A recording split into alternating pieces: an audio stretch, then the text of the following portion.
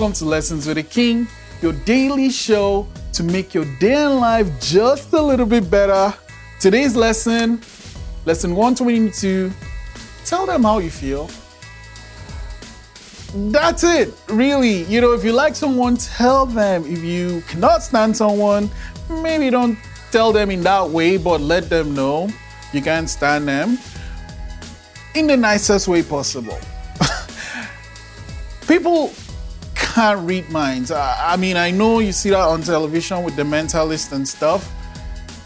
It's psychology, they might read minds, but not in a way to, it's not specific. I can't specifically tell how you feel about something. So if you don't tell me that thing, I can't know what I don't know. Like if I don't know it, I don't know it. So if you feel something, let the person know. It might be scary, but it just makes life easier for everyone involved. And that's it.